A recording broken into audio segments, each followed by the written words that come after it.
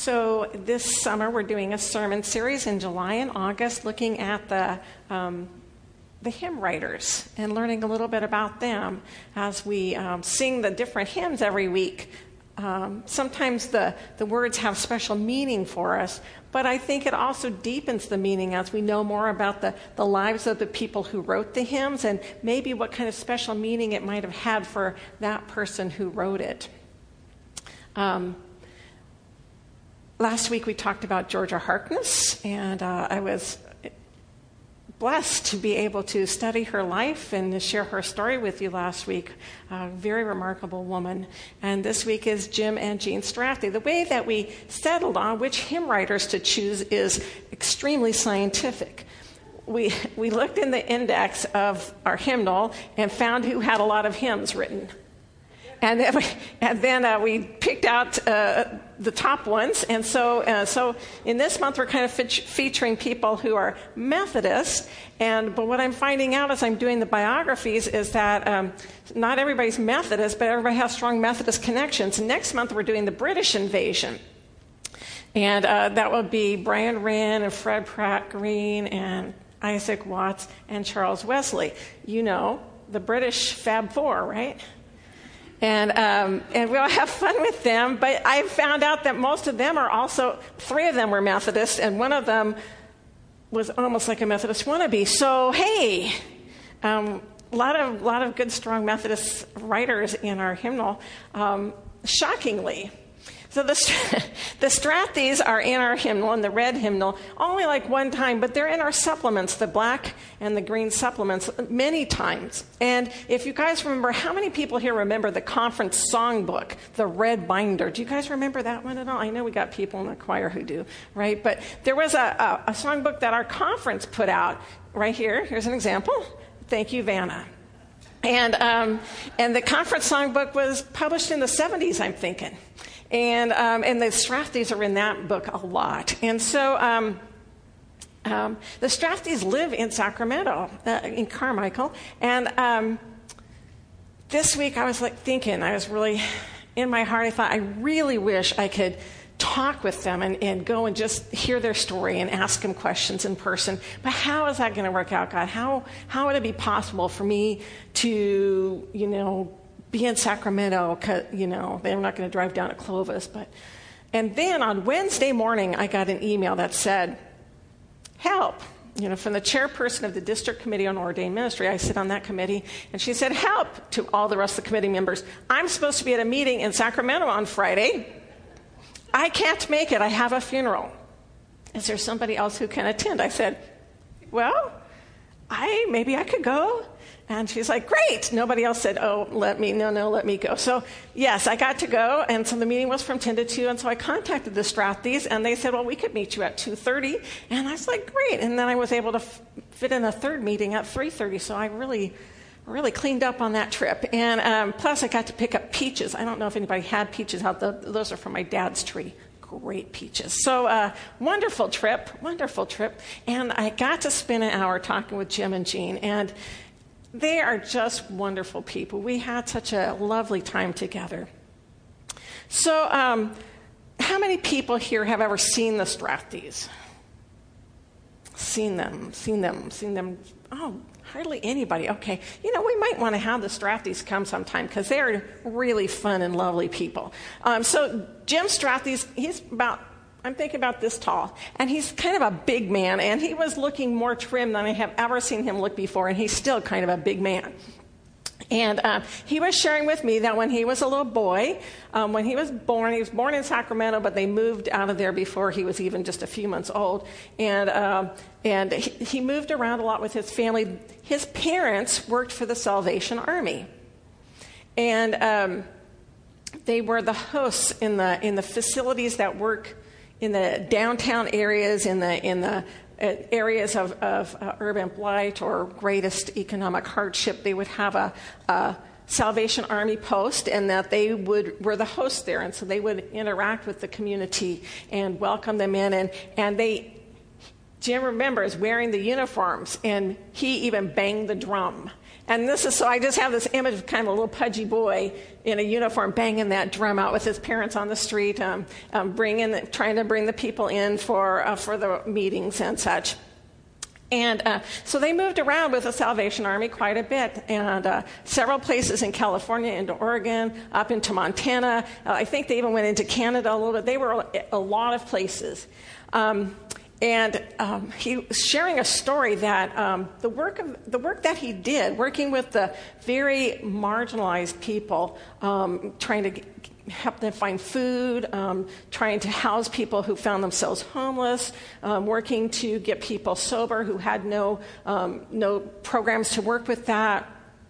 And when they were in Montana, the governor of Montana came to talk with his father, because at that time, which would have been back in the late 40s, Montana had no form of any kind of welfare or public assistance. They had no concept of how to structurally build in programs to help the people who are marginalized. So he actually came and spent time talking with Jim's dad about what Jim did and what the needs were of this economically dispossessed population, and had some really wonderful conversations around that, helping Montana to get an idea for a basic philosophy of what they're trying to accomplish with their public assistance.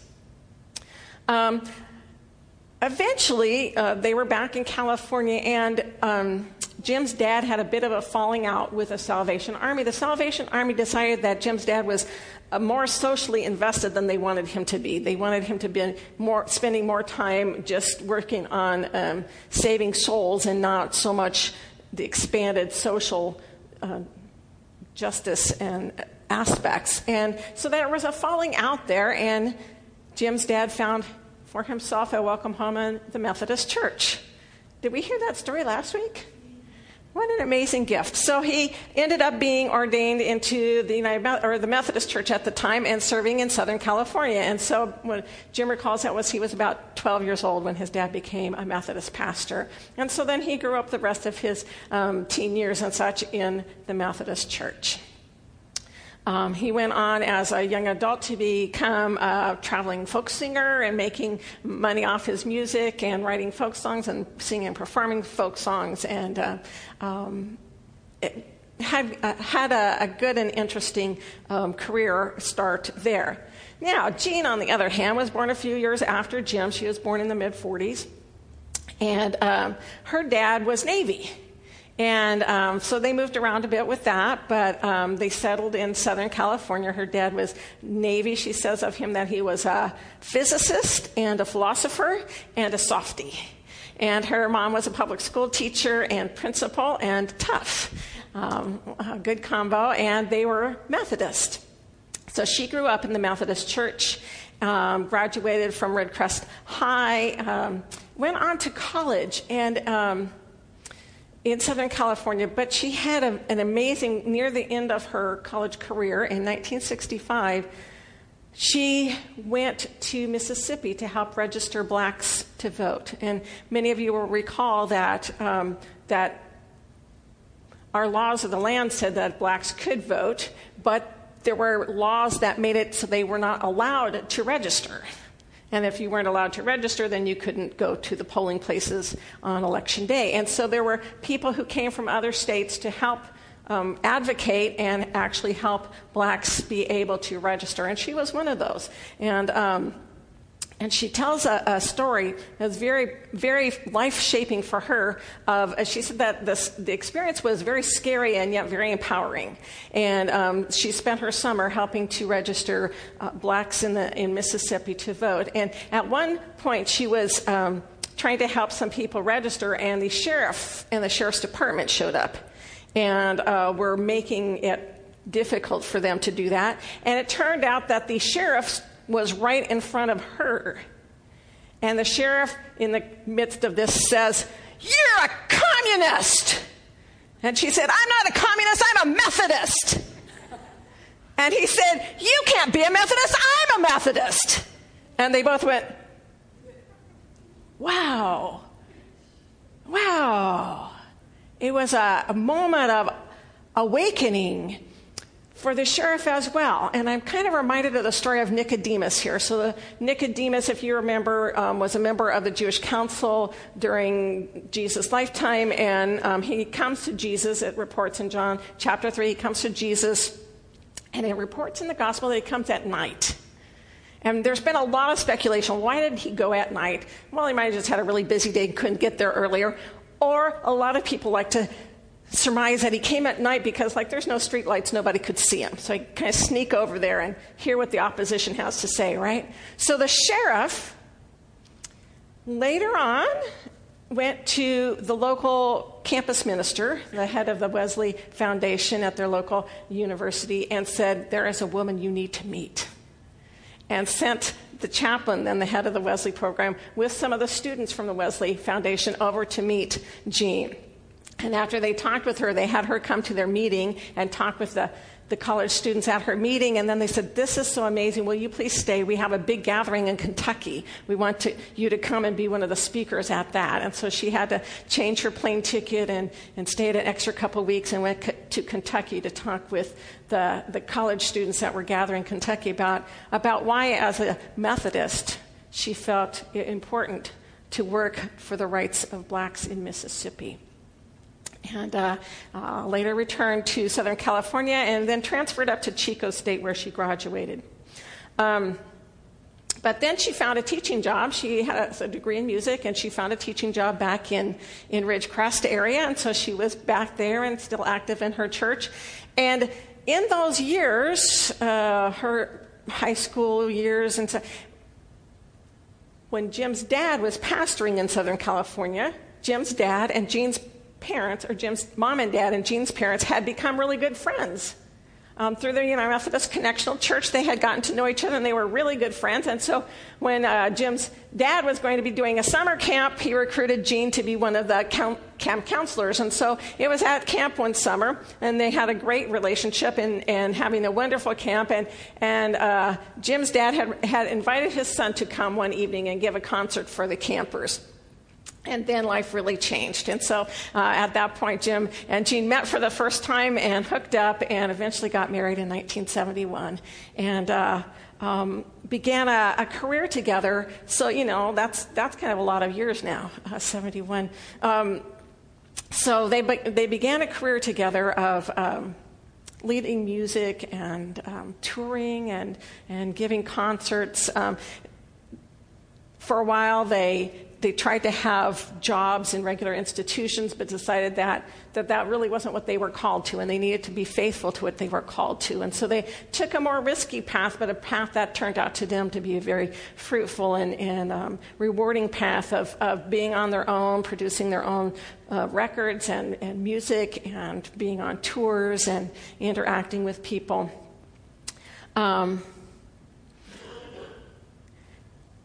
They eventually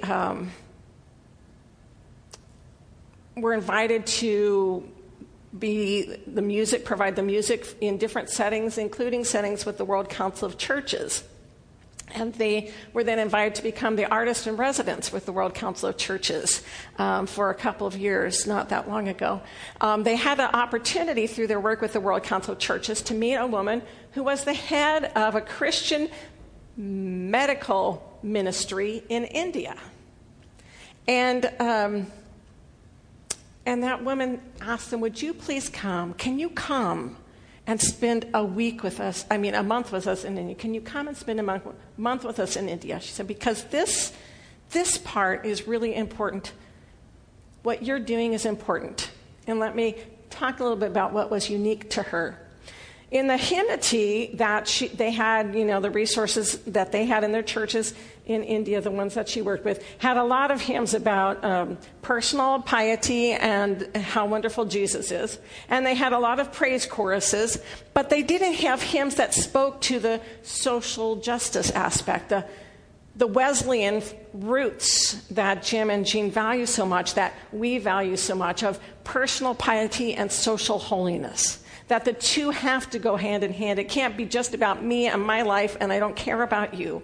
But it's me and my life, and how do I live out in the world the love of Jesus? How do I be an instrument for God to transform our world into this holy realm of God, right? And so Jim and Jean's songs, if you listen to those words, you hear that. In almost every hymn that they sing, they have aspects in there calling us to live our lives out in ways that reflect our values, that call us to work to help those who are marginalized and to benefit our creation that God has entrusted to our care. And so when this woman heard their music, she said, will you come? We don't have any songs like this. Will you come and spend a month with us? And they said, wow, that is amazing. We would be so honored. And they went, not realizing what they were getting themselves into. So they went there expecting to go to this little medical clinic that had a little college associated with it. But in fact, it was a medical clinic that had a total staff of 7,000 people. Right? I mean, when we think medical clinic, we're thinking, no, it was like a network of medical clinics. And this medical institution training facility that had 100 new students every year, 100 in their class, and they made sure that 50 were women and 50 were men every year. And training up people for the medical field to serve there in their clinics in India.